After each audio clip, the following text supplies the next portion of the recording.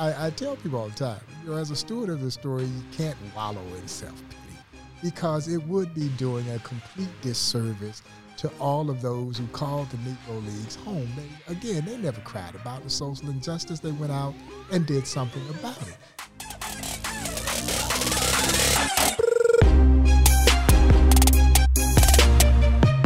Welcome to Guild Stories, the podcast where every person has a story, and it's the stories that connect us all. I am Justin Rickliffs, founder and CEO of Guild Content. We are so grateful you're here. This podcast is a place where we will explore the stories of hustlers, dreamers, and doers who are going for it by pursuing meaningful work and living life with purpose. Welcome to Guild Stories. Welcome back to Guild Stories. I'm tickled. I'm sitting here at the Field of Legends at the Negro Leagues Baseball Museum with two of the most well-dressed, and I always feel underdressed when I'm around y'all. So I'm here with Kiana Sinks, the Digital Marketing Strategy Manager and Community Engagement Manager at the museum, and also Bob Kendrick, the President of the museum. So guys, thanks for having us, and it's a privilege to be together for sure. Thanks for having us. Yeah, no, it's a pleasure to be on the show. Thanks again for having us, and welcome here to the Field of Legends at the Negro Leagues Baseball Museum. We're honored, man. It's a privilege. I'm almost speechless because I feel so privileged to be here. And to talk about your group, it would be just one jumping in point is, as I rolled in today, we're recording this on a Monday, which is an off day for the museum. Your lobby is full. And I'm like, wait a second, I forgot that this is a vaccine site, with your friends at Hy-Vee, our mutual friends at Hy-Vee. I was really, it was just a neat moment to see how you all are also just continually serving the community. So can you tell us a little bit about what your friends at Hy-Vee are up to? Yeah, no, we are tremendously proud of our partnership with Hy-Vee and certainly the opportunity to turn this museum into a vaccination clinic. And it dawned on me when we did our first clinic in early March, I believe it was March 15th, that we did our first clinic here with Hy-Vee, almost a year from the date that we had shut the museum down. And there was a feeling of vindication, that we were actually fighting back, as I use the analogy, fighting back against the bully. COVID had been this bully that had taken all of our lunch money for almost a year, man. And we, no matter what route we tried to find to get to school, COVID was there trying to take our lunch money. And now we're fighting back against the bully. We're punching back against the bully. And so there was a feeling of vindication. And then to make the vaccine accessible to those in this community that we serve was tremendously important to us. So when Hy-Vee approached me about the notion of using the museum as a vaccination site, once we figured out logistically how we could do it, it was an absolute no-brainer. And we've been a partner for 2 decades now, and we've done some amazing things, but by far, this is the most important collaboration that we've ever embarked on with Hy-Vee, because this is truly a life-saving measure. And the people in the community are grateful. It's, for us, we don't do it for the fanfare. It's part of being a community leader, being good stewards in this community that we serve. And so it is our responsibility, I think, from a historical standpoint, a civic and social standpoint, we're just simply doing what we are supposed to be doing. Fighting against the bully. I love that. It's so good. It's so good. We made our friendship and connection through, Kiana, we met through Andre Davis, a friend at Built Interior. And then, Bob, we met you through the work we were privileged to do with the formerly known as Kansas City T-Bones, now the Kansas City Monarchs. So if you wouldn't mind, there's a million ways I think we could go here, but what I'd love for y'all to maybe start with is just a quick tell us your story. Who are you kind of individually? We'll let Kiana go first. What's your background? How'd you get here? And then as we move forward, we're obviously going to talk about the museum and the future and everything that you guys are up to.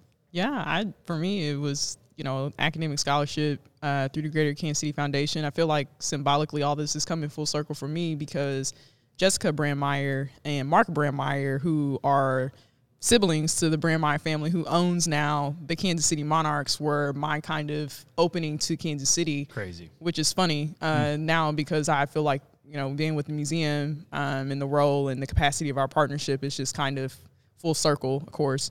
And so they said, hey, Kiana, you have to maintain the 3.0. You're at Central Methodist University. It's in Fayette. We're in Kansas City. We need you to come back here to learn about the community. And, oh, by the way, probably like every other week you need to do that. And I'm like, okay. So you're coming back and forth. You're learning about the community and everything it has to offer. Simultaneously, I'm at a predominantly white college. Michael Brown, Trayvon Martin happens. Everybody's like, what the heck? And then Catalyst, you just found your school's African-American Student Union. I started running collegiately to do that full time. And ultimately that paid for my college tuition on top of what the Greater Kansas City Foundation with the Brandmeiers contributed as well. That's cool. And so for me, I feel like now, sitting here with Bob and kind of looking back full circle, and my first tour was with him. My school planned that, if you remember, and it was kind of like, hey, if you want the Black experience, you're not going to get that in Fayette, Missouri. You got to come to Kansas City to visit the Negro Leagues Baseball Museum. And I still remember that day, and it's pretty impactful for the university. And then I leave years later and graduate with honors and some things that I wasn't expecting. And then, like most people, you just fall in love with Kansas City and everything that it has to offer. And so I've known Bob for a while, and it's just been an amazing, I think for me personally, prior to the museum and just my advocacy here in Kansas City, I don't think I would be able to do this job. I think you needed to kind of already have that built in you to kind of align yourself with the institution like the Negro Leagues Baseball Museum. And I think I've told Bob, like, I know he's been doing this for such a long time, but I feel like he's already set the tone and the environment and the kind of the respect level that even if he doesn't say this is what you should do, you just have to know how to do that. And so I found myself kind of, doing that individually, but now with the museum, it's like, wow, what a job. That's awesome. And tell us about that job. What does I know it's a million things in a million ways, but tell us about, the Cliff's Notes of your role here. Yeah, I think I'm still trying to figure that out. Me too. I'm trying to figure out my job too. I get it. Yeah, I'm like, I think for Bob, correct me if I'm wrong, it was, hey, community engagement's growing for the museum. We need somebody to manage it in a way that, I trust, and, it's kind of just taking ownership. We've never had anything like this for the museum. So I feel like I'm fortunate because I get to kind of have fun with it. I feel like for me, it's been an amazing thing because I know that this institution has so much to give, and granted, I'm just a small part of, the bigger picture, but just seeing, like, for example, our social media presence, everything that Bob talks about is now matching what is been floating around for 30 plus years in our institution. And the stories, I looked like 2-3 weeks ago on our impressions, and dipsy-do was the most popular word that Bob said that everybody loved about Satchel Page's one of his fastballs. And so it's just all little things like that. Or like today, we're sitting down with you and we get to have conversations, or it's amazing, things like the Kansas City Monarchs and seeing that rebrand. Or it's the streetcar that for me was my first kind of my baby to be like, all right, like this is my project. I'm owning this. I'm going to do this. And so it's just been a lot of cool things. And this is only for me 6 months, and this is a pandemic. This is not really the full level or depth of the museum and like what's a full baseball season looks like. So I'm just really like jumping in, kind of just head and feet first, both at the same end, I guess. Cannonball. Yeah. Cannonball and deep. just kind of going in. That's awesome. And it was important for us that a lot of the engagement work I was doing and in trying to fulfill my role as president of the museum, but that work was growing well beyond what I could dedicate my time to. I mean, engagement comes naturally with the position. I mean, that's part of who I am anyway. But we needed to add some arms and legs to it. We needed to add strategy behind some of the things that we were doing, and we need to get younger. Yeah, we have to be able to connect to a younger demographic. And so Kiana's role kind of encompasses a little bit of all of that. And so we're excited about it. She's already had a tremendous impact in areas, I was dibbling and dabbling on social media, and I guess it was working, but I had no idea what I was doing. And so it's nice to have someone who actually understands how this works, why it works, and what we need to do to continue to make it work and grow. And so we're all kind of growing and evolving in this at the same time. And so it's been exciting to see. The pace is hectic even during a pandemic. And so we can only imagine what it's going to be like once we eventually come out of this pandemic. Oh man, that's so true. And we've watched from the sidelines a little bit, and y'all are hopping, man. Like it's like a full sprint. And Kiana, your comment about Bob leading you on a tour, I had the privilege to bring our team through, and this was, it was May, June-ish of last year, I think, somewhere in that ballpark, when, pandemic was sky high, and we were socially distanced and masked up and the whole thing. But to have Bob Kendrick lead a tour of this building is like, are you kidding? What a bucket list. And for those who haven't had the pleasure of being in this building, maybe at the risk of being dramatic, like it literally feels like holy ground, right? Like it feels like there's an energy, there's a presence, there's a spirit of goodness that came at great cost, right? How to those who haven't been through the museum, how do you describe it? For me, I describe it as an experience that will encapsulate America at her worst, but also America at her triumphant best. And I think you crystallized exactly what this experience is all about. Because I do think the more majority of the people who come here expect to be introduced to a very sad, somber kind of story, because we know that this story is anchored against the ugliness of American segregation, which certainly was a horrible chapter in this country's history. But out of segregation rose this wonderful story of triumph and conquest. And it's all based on one small, simple principle. You won't let me play with you? Then I'll just create a league of my own. And that's where the inspirational aspect of this story comes from. That's why I say that it's America at her worst, but also America at her triumphant best.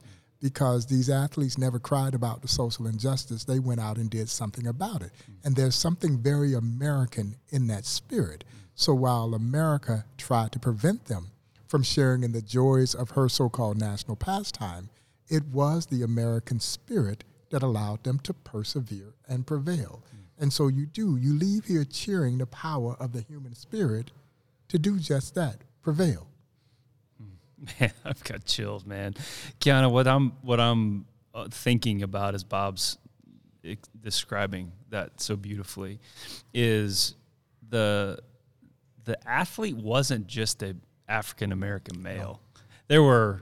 There were Hispanic, there were women. Like one thing that I couldn't believe as we walked through this place together was, and I think there were 3 women, right? Did I get that right? 3 women that played, yes. Yeah, like Kiana, in your world, as you're thinking through like the legacy and the history, and our team was fortunate to work with you on an International Women's Day post and things like that.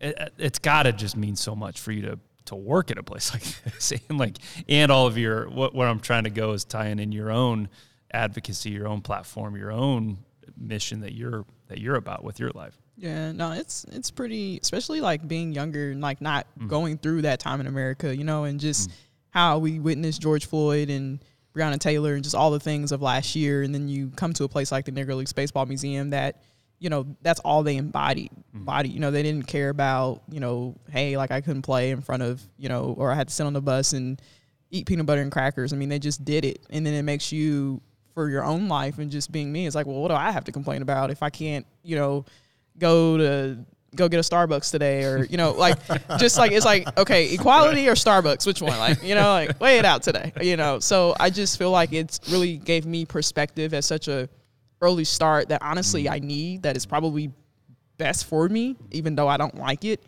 And then you think about, you know, Bob always mentions how anything you can think of to reference for the Negro Leagues, you can find it in our story and apply that to your life. And to your point, you look at women and how we're seeing, you know, our voices being elevated now in the workforce and in sports and the strides we're taking. You know, it is inspiring to come here every single day and you see our story embedded in just that, and how you can be great, you know. And I feel like just being here, you know, is a lot of just not doing my job, but it's like being here, you know, just like being here is like, oh yeah, like, you know, you can't be sad for too long. You can't like just be like, oh, like, you know, all right, I didn't do that right. Or if you made a mistake, you know, like not just with Bob, I feel like our whole team, you know, embodies everything that the story we preserve, we stand for. And it's really, you know, eye-opening. I think for me, we're one of the best institutions, you know, that from all levels, you know,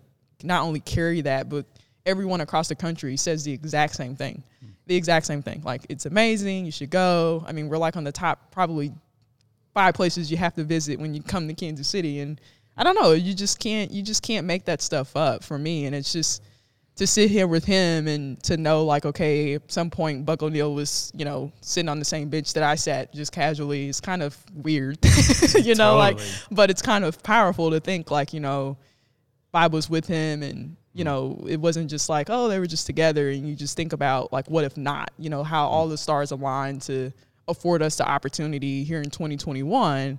And I don't think that he would ever be able to fathom, or Connie Morgan, or, you know, all these people that, you know, have been in the museum would see us like trending on Tip Your Cap, and like they'd be like, what is Twitter? Trending? What's that? What is trending? Yeah, right. Like, so it's just, you just kind of go through this. For me, you know, being 26, I'm just going through this weird, like, okay, is this real? Like, okay, like, you know, what would Satchel do if he went to the beer thing this morning? He probably would have just like tipped his cap. Yeah, I don't know. Yeah, so it's just all kinds of things that come to my mind, and it's just really cool. And I think it's important, you know, we talked about getting younger, and the voices that echo what this story is about. It's important that it comes to them from someone that they can relate to. You know, it's great for me to share the story, and I want our young people to relate and understand, but it's also helpful when it comes from someone who is their equal, their peer, their same age group, that's saying, hey, this is cool. History is cool. This story is impactful. It is meaningful. It is powerful. It is pertinent to the things that are important to us at this stage in our lives right now, where the buzzwords are about diversity and inclusion and equity and tolerance and respect. And all of that is wrapped up inside this story. As you alluded to, the Negro Leagues didn't care what color you were, and they didn't care what gender you were. All that mattered to them was, can you play? Can you play? Can you play? Right. And do you have something to offer? And really, that's the way it should be. And it's beautiful that is embodied in this story. You come here and you see that they never succumb to treating others the way that they had been treated. When human nature would have said, well, if you responded any way differently, we all would have understood. It would have been okay, and everybody would have said it would have been okay. And they just refused to allow themselves to react the way that they had been treated in sometimes such a vile and hateful and mean-spirited way. And they just would never do that to anybody else. And there's something, it just touches you when you see people react. And I think that's why we fell in love with Buck O'Neil, because Buck O'Neil was this living presence that demonstrated to all of us that you could get further in this life with love than you could with hate. And we were watching this every day with this man. He was living it out. And all of a sudden, you've seen all of these people, you know, just start to rally around him. And they were believing that same thing. And I think people walk out of this place sometimes either changed or certainly more inspired to live their lives differently. You both have mentioned Buck, and it was on my path here, so let's go there. I'd love to hear we're we're in the storytelling business, right? And you guys are wonderful storytellers too, so you get this. What's the origin story? Like, what is the story of the museum? How did it start? Like, how is this even a thing? 1990, in a tiny one-room office across the street from where we operate now, the historic Lincoln Building, sitting in an office with a conference room table not much bigger than our pseudo studio that you set up here, with guys like the late, great Buck O'Neill and other local Negro Leaguers who were still with us at that time. Sad to say, they've all passed on now. All of the guys who were involved with this, who lived here in Kansas City, played in the Negro Leagues, they're all gone now. And they took turns paying the monthly rent to keep that little office open. And with it, our hopes and dreams of one day building a facility that would pay rightful tribute to not only one of the greatest chapters in baseball history, but what now thousands of people each and every year discover, one of the greatest chapters in American history. But that's how it started, man. So we are as grassroots an organization as you will ever encounter. Quite frankly, no one gave the Negro Leagues Baseball Museum any chance of succeeding, because not only was it beginning in such a non-traditional fashion with no seed money in place. Most museums start with some seed money in place, some endowment already in place. We're so fond of saying we started with a hope and a prayer, but we had a dedicated few who believed wholeheartedly that this story deserved to be told and that it could be impactful in the lives of others if we were successful in telling that story. And they dug themselves into the trenches, and we were able to get this thing moving. By November of 1997, we had moved from that one-room office to this beautiful space now that is recognized as our permanent home. So we went from a one-room office to about 10,000 square feet of exhibit space, and along that journey became recognized as America's national Negro Leagues Baseball Museum, as deemed and designated so by the United States Congress. So it has been a remarkable journey for a little museum that nobody gave any chance of succeeding. And then you couple that with the fact that there was nothing here at 18th and Vine except the old Lincoln Building. So our most ardent supporters were questioning, why would you build a museum when there's nothing there to help support you? And I can understand exactly what they were talking about. But for the infinite wisdom of Buck O'Neill, who said, this is where we will build this museum, and in doing so, we will help resurrect this very once proud, prominent African-American community. And so there was nothing self-serving about this for us, because those who were questioning were absolutely right. We could have gone to other places that would have been a much better business opportunity for this museum. But again, it was always about the greater good. And in that spirit embodies the Negro Leagues. So wherever you had successful black baseball, you had thriving black economies. And so we took that leap of faith, we anchored here, and here we are now almost 31 years later. We haven't looked back, and people are living and playing and working at 18th and Vine again, and the best is still yet to come. Amen, man. That's so good. Kiana, Bob's comment about the national organization, your comment in a different meeting a couple weeks ago kind of keeps ringing in my ears about this isn't, I mean, the 31 years tells the story, but I think I would love to hear you unpack the next chapter as we see it. We can't predict it perfectly, of course. But you have unapologetically talked about this being a national treasure, this being a national organization. It's amazing that it's rooted and based in KC, but that this is a national gem, right? How do you all view that, and how do you start to tell that story on a national scale, as opposed to, again, not minimizing the impact we're having in Kansas City, you all are having in Kansas City.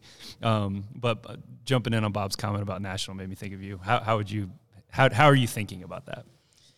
Yeah, I feel like, you look at everything that Bob talked about, right, from 1990 till, moving forward and being recognized as America's, National Negro Leagues Baseball Museum. And then you see all of the strides along the way from Buck until Bob, and him coming back in his own story and how he took that full circle and landing back here at the museum. And you see the national presence that we have garnered through storytelling and through him putting things out there in a way that has, captured the hearts and minds of people across America.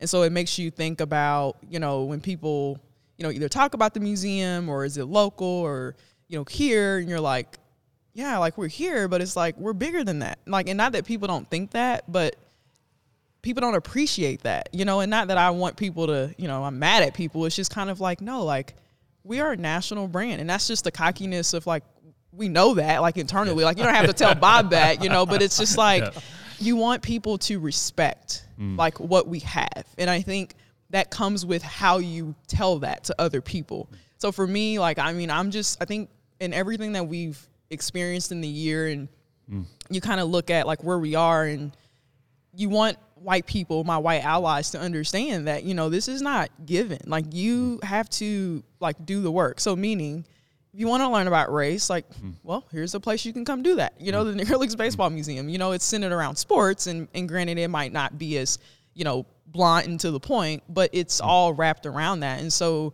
I think for me, it's just, you see so much potential. It's like our storytelling is here at 100, in the digital and the potential, it just needs to like match, because there's so much out there. So it's like, we're not lacking on people knowing who we are. Now it's just so much more opportunities that, like Bob said, when you're just focused on surviving day to day, when you weren't promised, you're not thinking about like all of the other things that we could potentially be doing. So I think for me, maybe it's just new lens, I don't know, but I know I have things I have to learn, like about the museum, that I'm still learning every single day. I hear from him, and then I'm like, he'll tell you, I'm quick to sometimes pop off. I have to learn. Sometimes I can't do that. So, you just want people to respect like what people have laid before you. And I'm just biased. I mean, mine is the museum. I care about other things as well, but you have to make sure that's at the top of people's minds, especially here locally, because it's like, we weren't granted this wonderful piece, of an institution here in Kansas City that a lot of people not only didn't give hopes of surviving, but just if it wasn't for, her wisdom of our board bringing Bob back, we probably wouldn't have a museum. So there's just so much stuff that I feel like, if people made a Netflix documentary about the Negro Leagues Baseball Museum, they would be like, yeah, okay, we get it. Like, because you see so much of our story being unpacked. And so for me, you just want what people have worked so hard to build. You want people to respect that. And I feel like for me, not that saying that people haven't, but from a national level, you just want people to realize, like, yeah, we're not just here in Kansas City. Like, we're talking to Major League Baseball. When those things happen, when they say, hey, we're recognizing Negro League stats as, major stats, is like, okay, that's here in Kansas City. Okay, I just got off the phone with Bob yesterday. That's my friend, and he's literally on CNN. Like, those are things that people are, like, starting to now, I think, really, like, oh, yeah, like, put together. Like, the Negro Leagues Baseball Museum is really doing is due just, and I think we have done that, but now you have to meet people on Twitter. You have to meet people on Instagram. You have to touch people where they are, and I think people are starting to put all those moving pieces together that makes it go, yeah, this is the real deal. So, yeah, I want you to put some respect on our name. I want you to put some respect on Bob's name. And that's not because people don't. It's just, it just needs to be said, because people don't need to forget that. Like, when you wear a Negro Leagues Baseball Museum shirt, wear it with pride. Be careful what you do. like that's just me. Like, I'm just proud of our institution. And I just think, you kind of carry that, because if you don't, then who? You know what I mean? Like, if I don't carry that outwardly with my generation to set the next 5 to 10 years, then who else is going to do that? So yeah, when you come here, yeah, you should feel a certain way. You should act a certain way. You should be careful in how you handle our brand with tender love and care, because it wasn't given. So I love it. And for me, I oftentimes say that the Negro Leagues Baseball Museum is Kansas City's gift to the rest of the world. And everybody believes that every museum should be in either New York, D.C., or West Coast, L.A. And this museum is exactly where it's supposed to be. We are one of only 2 national museums in our great city, along with our friends over at World War I. And that is something that we are inherently proud of. I think from a museum standpoint, we feel very strong with the recognition that is being generated by this museum, on par with any museum in the country. And matter of fact, in our city, I could only think of the sports teams that may get more national attention than the Negro Leagues Baseball Museum. And so that's something that we're really proud of, because we have to do it in a completely different way than most museums do, because we don't have the resources that they have, and yet we continually find ways to remain relevant, to get people to talk about us in a positive fashion. And again, I feel like we've just scratched the surface. But, I go back and I look at the series of things that took place here since I got back 10 years ago, which is still hard to believe that it's been a whirlwind 10 years since I returned back to the Negro Leagues Baseball Museum. But, even going back early on, when you've got a spokesperson the magnitude of Buck O'Neil, you were able to capture attention. After Buck's appearance on Ken Burns' epic documentary, Baseball, and America Fell in Love with Buck O'Neil, he was there commanding national attention, and his museum and his story was there at the forefront. And so that started to catapult the museum into national attention. And then we've just been able to steadily build on that. But again, Kiana's right. It's now about making sure that you take advantage of all these connectivity, these connecting points, so that there's a new generation that is coming into this and they don't know about Buck O'Neil. It's sad to say. And so now they're being introduced in a different way and through different tactics. And so we've got to be able to continue to seize that. But man, I tell you, the things that we were able to do last year with the pandemic, and the Tip Your Cap campaign, and the National Day of Recognition with Major League Baseball, great partners like our friends over at the Kansas City Royals, it helps us immensely that we are a Major League Baseball city. And the fact that we were drawing other teams and their media outlets coming in each and every year to talk about the Negro Leagues Baseball Museum. So they become our arms and legs and voices to take this to their fan base, and we were feeling the impact of that. That's what we missed last year during the pandemic, was the opportunity to welcome all those teams back here to the museum. So, our national presence is still growing. It filled me with great pride during the AFC Championship game, right. And that spot ran, and it crashed our website. Now, I wasn't happy about it crashing our website. It was a problem, but it was a good problem that so many people became just aware of the museum through just that quick segment, and they were blown away by what they saw, that they instantly went to our website and blew the thing up. Blew it up. Well, it's I'm dying. And you see it just in like Patrick Mahomes. I feel so like I don't know him from Adams and Eves, but just seeing Bob, hearing him say like he came to the museum his rookie year before he like blew up, and then now watching him come out of the get out of the car and walk in the tunnel, head to the locker room with 1945 Jackie Robinson jersey to pay homage and respect to the Negro Leagues in the museum, and he's 25, or 26, and it's just like, I mean, he's one of our biggest stars, not just in Kansas City, in the world, so it's like, you just look at him and you're like, okay, that's to Bob's point, it's just like younger and just finding those ways that are meaningful and impactful to the next generation. And because of that, even though like that segment might have only been 10 seconds, but everybody was watching that. Right. And I was stressed. I was at home in my pajamas and and thought I was gonna have fun watching the game, but it turned out to be stressful. So I mean, it was a great thing. Why is the website broken? Yeah, it's like we're missing out on a lot of stuff right now. So it's just really fun to just look up and see like how we're so connected, and you look back and you see like Bob was saying, like I mean I feel like now I need to go back and start watching some of these things, like the Ken Burns documentary. Like I hear about, because it's like the history is like, now we got to show people to go back and then build on top of it to catch up. And it's like, oh, like now we understand, you know, like that's why I feel like a Netflix documentary could be made about it. We need to make that happen. Come on, man. We should. You've both mentioned the Tip Your Cap campaign. What was that? I know, but not everybody does. So what was the Tip Your Cap campaign? It has become perhaps one of the coolest things that we've ever done amongst many, many cool things through the years. And this was supposed to be part of our National Day of Recognition to the Negro Leagues, part of a 100th anniversary celebration.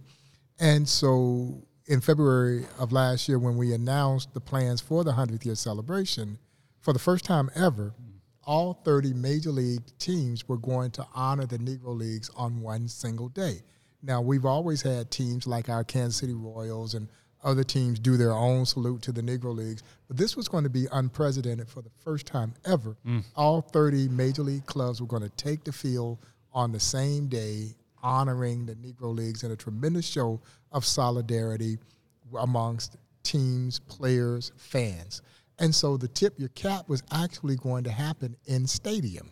And so during a designated part of the game, the players that were going to take the field, fans were all going to stand and tip their cap, literally tip their cap in a symbolic salute to the Negro Leagues. In our sport, there's nothing more, I think, respectful that a ball player can do than just simply acknowledge by tipping their cap. That's right. And it's the ultimate show of respect. Well, as we were going through this pandemic, and it was pretty clear that baseball was not going to return by June 27th, which had been designated this day for this game, this virtual Tip Your Cap really was born out of necessity, out of desperation. And so I had this crazy idea, and I reached out to my good friend Joe Posnanski, the great writer. He's amazing. He is. He's one of the best writers. Well, he's my brother. He is my brother. We refer to each other as brothers, even though we're not biological brothers. We have a bond that is similar to brothers. And so every time I have a bad idea, I always call Joe to vet that idea with him. And so I called Joe. I said, Joe, I got this crazy idea, man, to see if we could do a virtual Tip Your Cap to the Negro Leagues. See if we might be able to get a few players, former players, maybe a dignitary or two, and fans to either take a photograph of themselves or record themselves tipping their cap to the Negro Leagues. And so I'm waiting for him to tell me, Bob, that's ridiculous. You know we can't do that. And he didn't say that. He thought it was a great idea. And then he reached out to his business partner, who's a tremendous communication strategist out of the D.C. area, a guy named Dan McGinn. And he shared the idea with Dan. And Dan thought it was a great idea. And a week before the campaign would have gone in stadium, we went to work. And by June 29th, when we rolled this campaign out, we rolled this campaign out with 4 U.S. presidents tipping their cap to the Negro Leagues. President Obama, Bush, Clinton, and Carter, along with dignitaries like General Colin Powell, groundbreaking athletes like Michael Jordan and Magic Johnson and Billie Jean King, and legends of the game like Bob Costas, and then comedians Stephen Colbert, talk show host Stephen Colbert, and Conan O'Brien, and the list just went on and on and on. And then when we literally went into outer space and got a Tip Your Cap from astronaut Chris Cassidy, who was aboard the International Space Station, I knew then that we had done something that was pretty doggone special. And this thing just took off. It went viral. And everybody seemed to capture the spirit of what this was all about. And it was so powerful because you saw little kids tipping their cap, you know, saying, I see you. I understand what you did. And it just took off. And all of a sudden, I think everything that had gone wrong with the pandemic started to change and turn the other way. And And our fortunes have just seemed to follow right behind it, because we were all kind of, in a state of shock, because we had so much riding on the 100th anniversary year. So much was built into the planning and game planning for it, and building a fundraising campaign around it and everything. And we're off to a great start. And then less than 30 days after we made the announcement, we had to shut our doors. And so I tell people all the time, as a steward of the story, you can't wallow in self-pity. You really can't. You know that, because it would be doing a complete disservice to all of those who called the Negro Leagues home. They never cried about the social injustice. They went out and did something about it. So you can't wallow in self-pity, but as I've oftentimes said, I was doing some wallowing right after we had to close our doors and we saw these plans seemingly falling by the wayside. And it took me a minute to kind of say, okay, look, you got to figure out a way to make a way. And that's exactly the spirit of the Negro Leagues. The spirit of the Negro Leagues is built in resiliency. And we had to demonstrate that same kind of resiliency that drove those who were part of the Negro Leagues. And I know my team so I had to do my wallowing in private. I couldn't allow them to see me wallow. And so at some point, though, you realize that they are going to follow your lead. And if I think things are going to be bad, they naturally think things are going to be bad. And so I had to, again, to use another bad baseball analogy in this case. This time the coronavirus was that big, nasty right-hander who threw one high and tight and knock you down, some chin music, and knock you down. And you got to get back up, dust yourself off, get back in that batter's box, and try to figure out how you're going to hit that sucker. And that's exactly what we did. We started to hit that sucker. And we started to gain this momentum. And we've been riding that momentum ever since then. And so, that's how the Tip Your Cap came about. It evolved out of an act of desperation. But, hey, sometimes the best projects do happen that way. Yeah, unbelievable. I love that. What a story. Oh my gosh. Yeah, I can't even imagine. As you guys, you're bringing up this paradox in my mind that I'd love to hear you guys unpack. You've got the nostalgia, and Bob, you've called it a romance story, right? In the past, mixed with this progressive need to be relevant, to be, Kiana, as you were talking about, to be in the conversation, in the place where the conversation's happening. How do you do both of those things well? In my mind, in my own experience, I'm thinking through, my old man would take me out to the K and we'd wait in line for the GA tickets in left field for $5 or whatever it was. And, my heroes growing up were George Brett, Frank White, Willie Wilson, Bo Jackson, right? Like, it was very normal for me to watch an African-American baseball player, like totally normal. But when Chadwick played Jackie in 42, and I'm watching that with my own 11-year-old son, who's obviously white little kid, right? And he sees, again, it's Hollywood, but it has to be so real. I'm getting emotional thinking about it. Like, he sees Jackie in front of the Kansas City Monarchs bus kind of get recruited to the big leagues, right? And my son is like, he's dumbfounded. He's like, why doesn't he just keep playing for the Monarchs? He doesn't even get, like, it's just so foreign to him. Like, how the hell is that okay? Yeah. How the hell did they not get to go into the restaurant, Dad? Yeah. Like, how do you honor Jackie and those, excuse me, those ball players and have this progressive, forward-looking, relevant conversation? It's like, good night. Yeah, no, and that's the balance that we have to try and strike, because number one, I have to kind of break the stigma of the fact that people believe that young people don't care about history, because I absolutely believe that is so far from being true.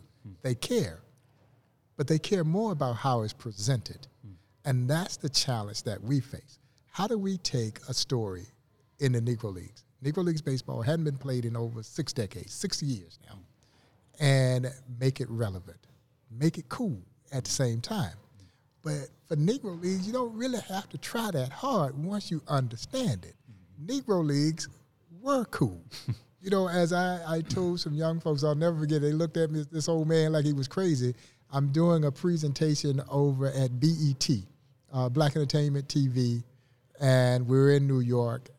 And the first words that came out of my mouth was, the Negro Leagues were hip-hop in a jazz era. And you could see their mouths kind of open, like, oh, no, what does old man know about hip-hop? But the parallels are very stark. Hip-hop was perceived to be a fad. It will never last. Hip-hop now is the most pervasive art form in the world. It sets trends in this country. It literally changed the game. Well, that was the Negro Leagues. The Negro Leagues were bold, brash, defiant. All these things that embody hip-hop was really what the Negro Leagues were. It wasn't going to last. It not only lasted for 40 years, it changed the way the game was played, and it changed our country for the better. And so, yeah, there was this kind of cool parallel between the two. And once you start to look and delve deeper into this story, the style of play was bold and aggressive and daring, and you know, so it exhibited so much energy that once people understand the story, they fall in love with it too. But it does become important on how we present this story to people. I got to take it to them where they are. That's why all these devices and these, you know, podcasts and these things that they relate to, if that's the way I've got to give it to them, then I have to figure out, I can't wait for them to come to me. I've got to go to them where they are. And it's great when I go to them where they are with voices that they respect as well. And now everybody wants to come along for the ride. You know, so that's the hope, you know, and that's kind of how we see it. But as a history museum, as a cultural institution, it's important that you find ways to be relevant. And that's what we're doing to challenge ourselves. How do we make this history relevant to the things that are happening in the lives of young people today? And I was no different than your son. I knew the Jackie Robinson story intimately. But when I watched it on the big screen, it still made Jackie seem to be even more courageous than we already knew him to be. Totally. It was just, it blew you away to actually see that on the big screen. And I can tell you now, they watered down the level of hate, because they didn't need to beat you up with it to help you understand how challenging it was. And so, yeah, and so for the young people who come into this museum, they can't believe that our country ever operated that way once before. And we can't let it go back, which is why they have to now come in and then be passed the baton to be able to continue the fight to carry us where we still yet need to go. Man, well said. Kiana, as you go past month 6 here, you've packed in like 6 decades in 6 months. Past the probationary period now. Yeah. I think you've got such a unique. You've mentioned a couple times the social issues and injustices that we all unfortunately watched and witnessed last year, and that's not even close to all that's happening, right? Those are just the ones we know, the stories we know. How does this platform help unite? I think of, Bob, your comment earlier of the love is going to drown out the hate, like the being for something and not against. Like, how does this platform help to both professionally and personally help to all the things you're advocating for and with, like in your generation? How does the Negro Leagues Baseball Museum help us all get towards tolerance, all get towards equality, all get towards love? How does that happen? Oh, that's a big question. I feel like we're going to start seeing it in action after, later this summer. I mean, the opportunities and the things that we've been talking about with a lot of our partners like Tito's and Tacos and having those fun, like, everyday things, but now coming off of the social unrest and a pandemic, that things that maybe we took things for granted, like, going to go get a cup of coffee or meeting people or, hanging out with your family. And it's like, okay, we haven't seen people in like a year and we've met new people that have impacted us in ways that now we're like, okay, the Negro Leagues Baseball Museum, now people are even more excited to get here. And so I think just using the momentum that we've garnered, over the last year and then packing that all into, the things that the museum is already doing, like Hall of Games, the Hot Dog Festival. Like, I feel like we haven't even, reached those levels of, hey, like, just come to the stuff that we're doing. And then that opens up, opportunities for you to experience, like you said, the holy rail and the spirit that just still lives inside of here. And then you're impacted that way. I think what I'm learning really quickly about the museum is we don't need all the bells and whistles. I feel like we already have it within just the story and all of the hard work that, just when people order something, everybody touches that inside the office, not necessarily me, but just our team. And awesome. Just seeing like how nothing gets untouched, nothing gets unnoticed. And I think that's intentional. I don't think we would be as successful as we are or carry that same spirit that we preserve in a way, I think. Yeah. And I do think what we've seen evolve out of the social climate that occurred in our country established the museum in an even a different light for some. Not necessarily to us, because we've always felt like we had a primary responsibility as a social justice civil rights institution, but others started to see us in that light, particularly last summer after the George Floyd incident. So it actually created another caveat for this museum, another added value to what this museum is, even beyond this incredible experience when you come in and you see these courageous athletes who, as I like to say, forged a glorious history in the midst of an inglorious time in American history. That speaks to the soul. All of a sudden it allows you to, as I say with the young people, segregation summarized through the eyes of a child is summarized very simply. That was dumb. And they're right, it was dumb. But that was the way that our country was. Right. And so that's what we talk about, relevancy. See, our young people are quick to say that was then, this is now. But then all of a sudden now started to look a whole lot like then. And so a place like this becomes incredibly valuable because it helps you understand what others have had to endure. And the things that I talk about more oftentimes, particularly as it relates to race, is that very few folks can relate to my struggles as a black man in this country, from being enslaved through the struggles of trying to seek equality, being sprayed by water hoses, the police dogs released on me, the police brutality that still manifests itself to this very date. Very few folks can relate to that. Now, you may empathize with it, but you can't relate to it because you haven't been in those shoes. But my success stories, you can relate to. And so oftentimes, our success stories have not been touted. This place touts one of those great American success stories. And the bridge becomes baseball. Baseball people relate to. And the fact that they were able to overcome all of these odds to play the game they love, and then to see the incredible impact that their passion for the game would have in changing things so dramatically in our society, people can relate to that. And now maybe it opens your eyes and minds to some of the things that we're seeing happening in our society as we continue to address the racial divide that's in our country. And hopefully it opens your heart as well. Now that remains to be seen. But if you become more cognizant of, you are more sensitive or in tune to, I think the mind and heart operates together, the way I see it. Now, maybe I'm again that guy who's the ultimate eternal optimist. That's that Buck O'Neil spillover effect that has fallen on me.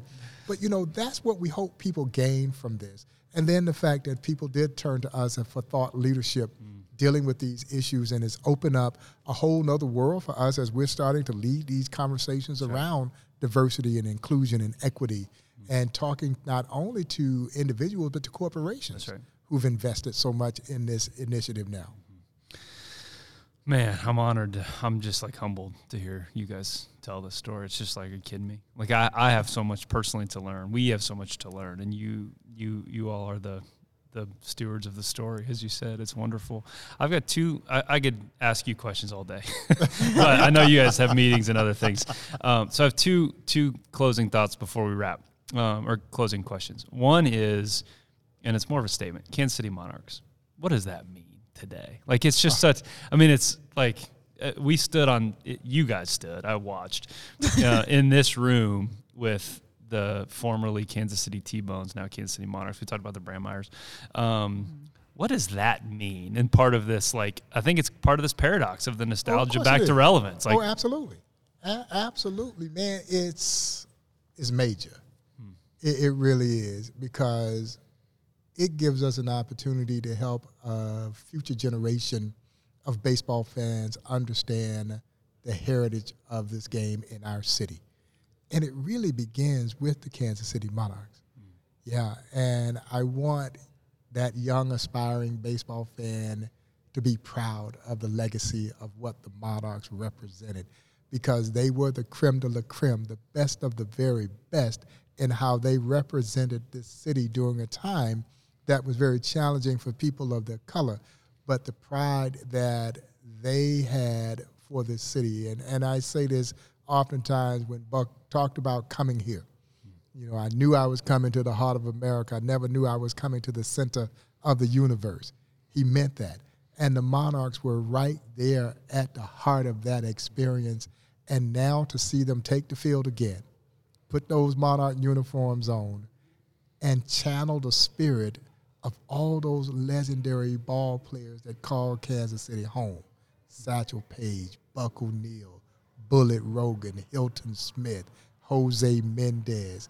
It's going to be beautiful. And it is about keeping that spirit alive and helping educate people about the heritage of our sport in our great city. I hear you're throwing out the first pitch. I'll probably bounce it up there, but and he'll look good doing it, I'm sure. It almost brings back, I'm trying to think about what are we gonna wear? Because Monarch games, you went in style. I gotta tell Mark, you can't come with jeans. You can't. I'm gonna tell Morgan and everybody, start planning y'all's outfits, because that would be doing the games a disservice to not dress up. I just FYI. I just echo everything Bob said. To now hear, the history and the stories, I think for me it'll be emotional. Yeah. Because I think it'll be emotional for us. I think it will. It was emotional the day we had the press conference. My thoughts, as they oftentimes do, go to my friend Buck O'Neil and so many of the other players who were living here in Kansas City who were former Kansas City Monarchs, how proud they would be of this museum, how proud they would be of this collaboration with Mark and his team to rebrand and have the Kansas City Monarchs reborn again, and what this means, because it's more than just a marketing partnership. Yep. This is an educational opportunity. This is a cultural kind of movement that is all embodied in this relationship. And we look forward to doing some tremendous things, but not only is it going to be important to see them wear those uniforms here in the ballpark out in western Wyandotte County, but man, when they're on the road and that bus is moving down the road, that bus says Kansas City Monarchs, and there was a saying that once said the Kansas City Monarchs were the talk of the town all over the world. That's awesome.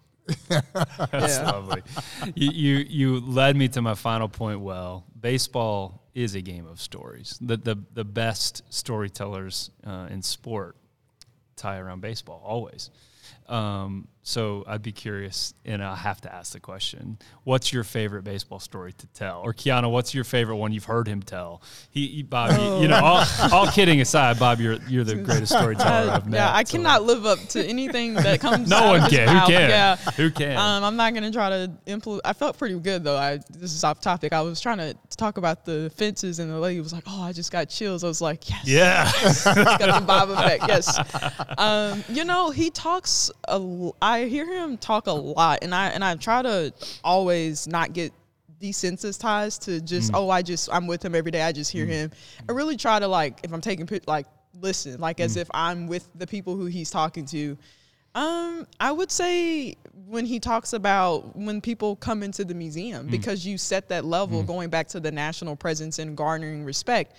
Like, this is in order to earn the right to visit our museum, you have to walk through and learn their story. So by the time you bear witness of everything they had to endure, now you can take the field. Now you can come take your picture with Satchel Paige, is what you tell my generation. Now you can come take your selfies. Now you put it on Instagram. Yeah, now you can put it on Instagram. So it's like that different, I guess, twist in my mind. And to your point, wonderful. and just seeing like the Monarchs and all of that, I mean, it will be emotional. I mean, for me, I'm kind of like the Monarchs. Like, you go from knowing Bob all these years and hearing them talk about it, and it is more of a marketing partnership. I mean, you somewhat, as the Monarchs, you're now responsible to, you know, for that story, and to teach people, others, you know, why we did this and why it's important to our city, why it's important to us. And so it just kind of is surreal, I guess. It's like, oh, I'm going to a Kansas City Monarchs game? Like, what? and for me, I mean, I obviously, I love the fact that people consider me to be a great storyteller, because I was blessed, so fortunate to be around perhaps the greatest storyteller of all time, Buck O'Neil. And it goes back to what Kiana said. I think the smartest thing that I ever did was I kept my mouth closed and I listened.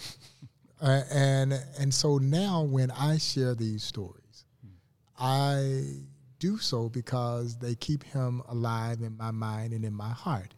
And you want to do those stories justice, because no matter how many times Buck O'Neil told you a story or told a story, if he was going to tell that story to you, he was going to tell it to you like it was the very first time that he ever told the story.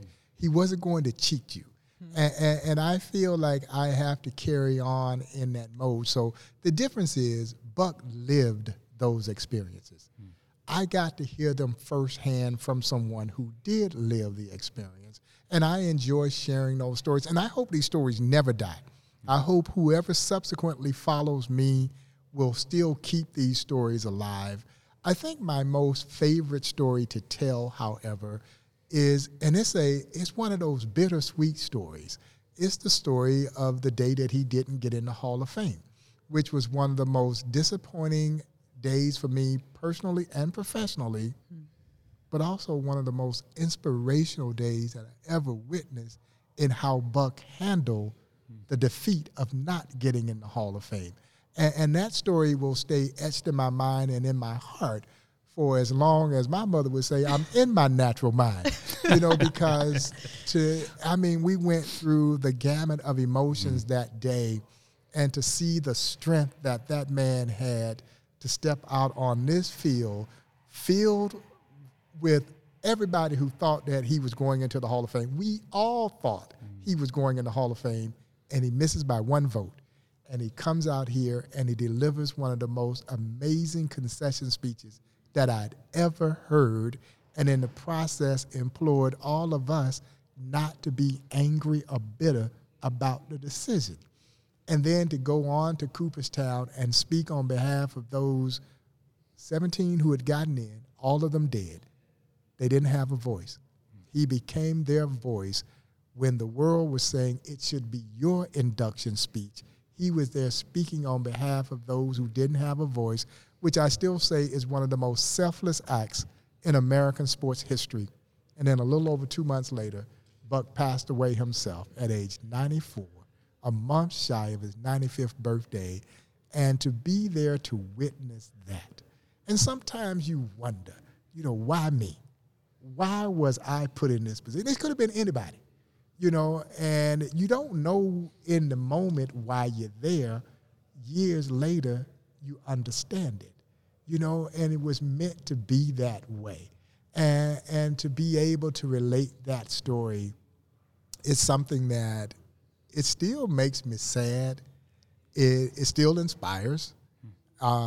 It gives you a little bit of eternal drive, or internal drive, I should say. But it was a special, special day, even though it was such a disappointing day for all of us.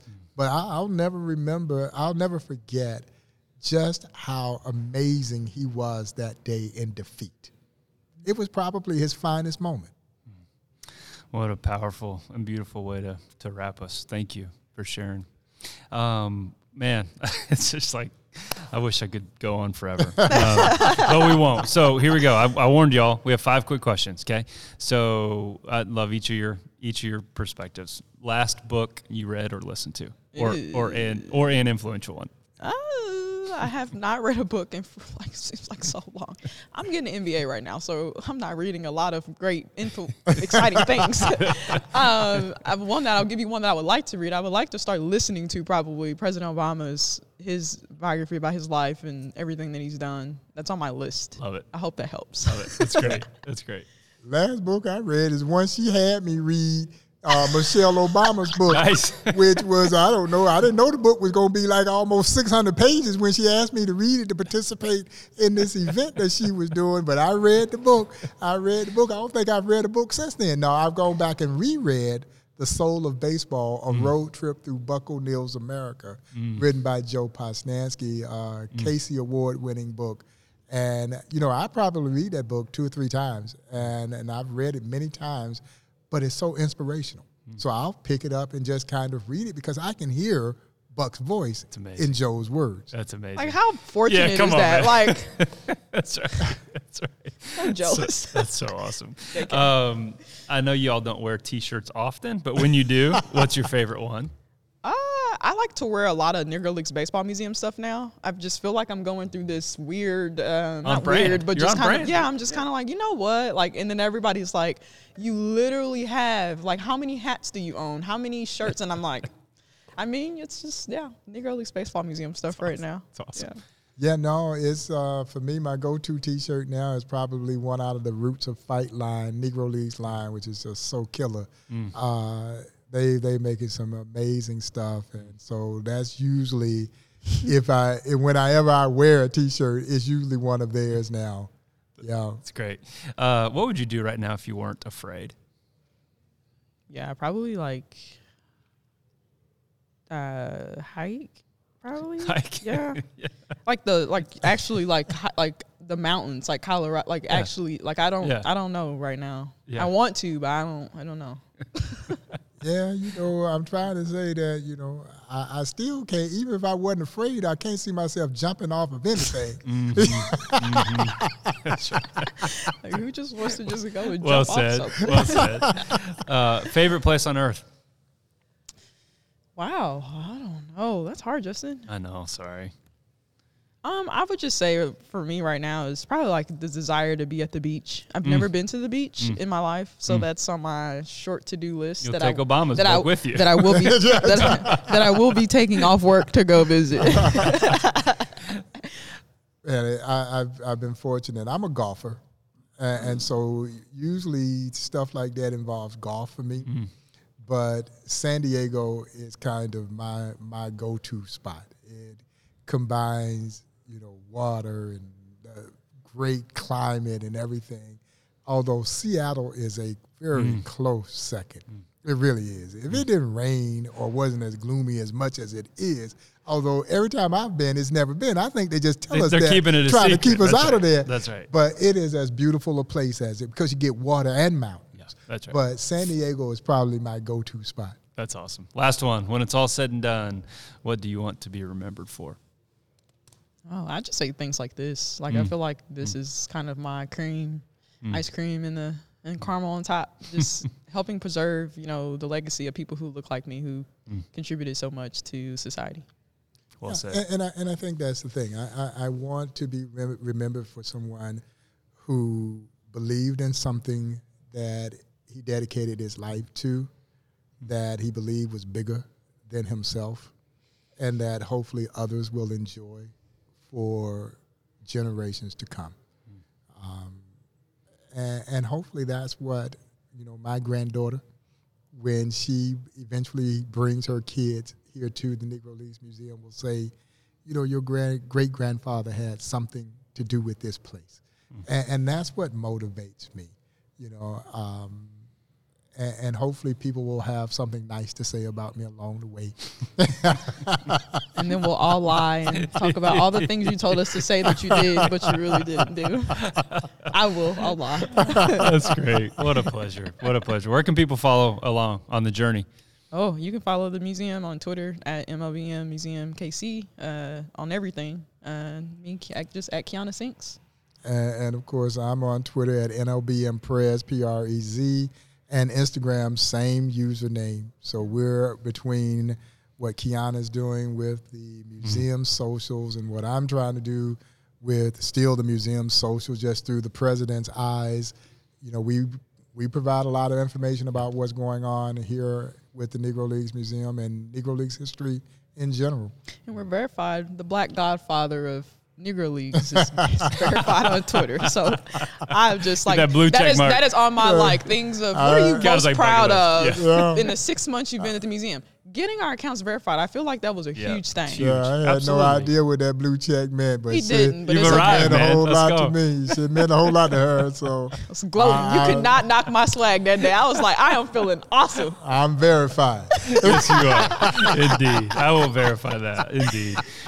Man, y'all are amazing. And I went way over time, but I'm thankful for y'all's time. It was a pleasure. It was our pleasure. Thanks so much. Thanks for having me.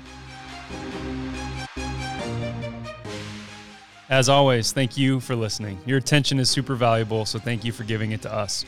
If you're a fan of the show, please go rate and review us wherever you're listening to this. I would really appreciate it. Until next time, when we get to share another great conversation with you, have a great week and let your life tell a meaningful story.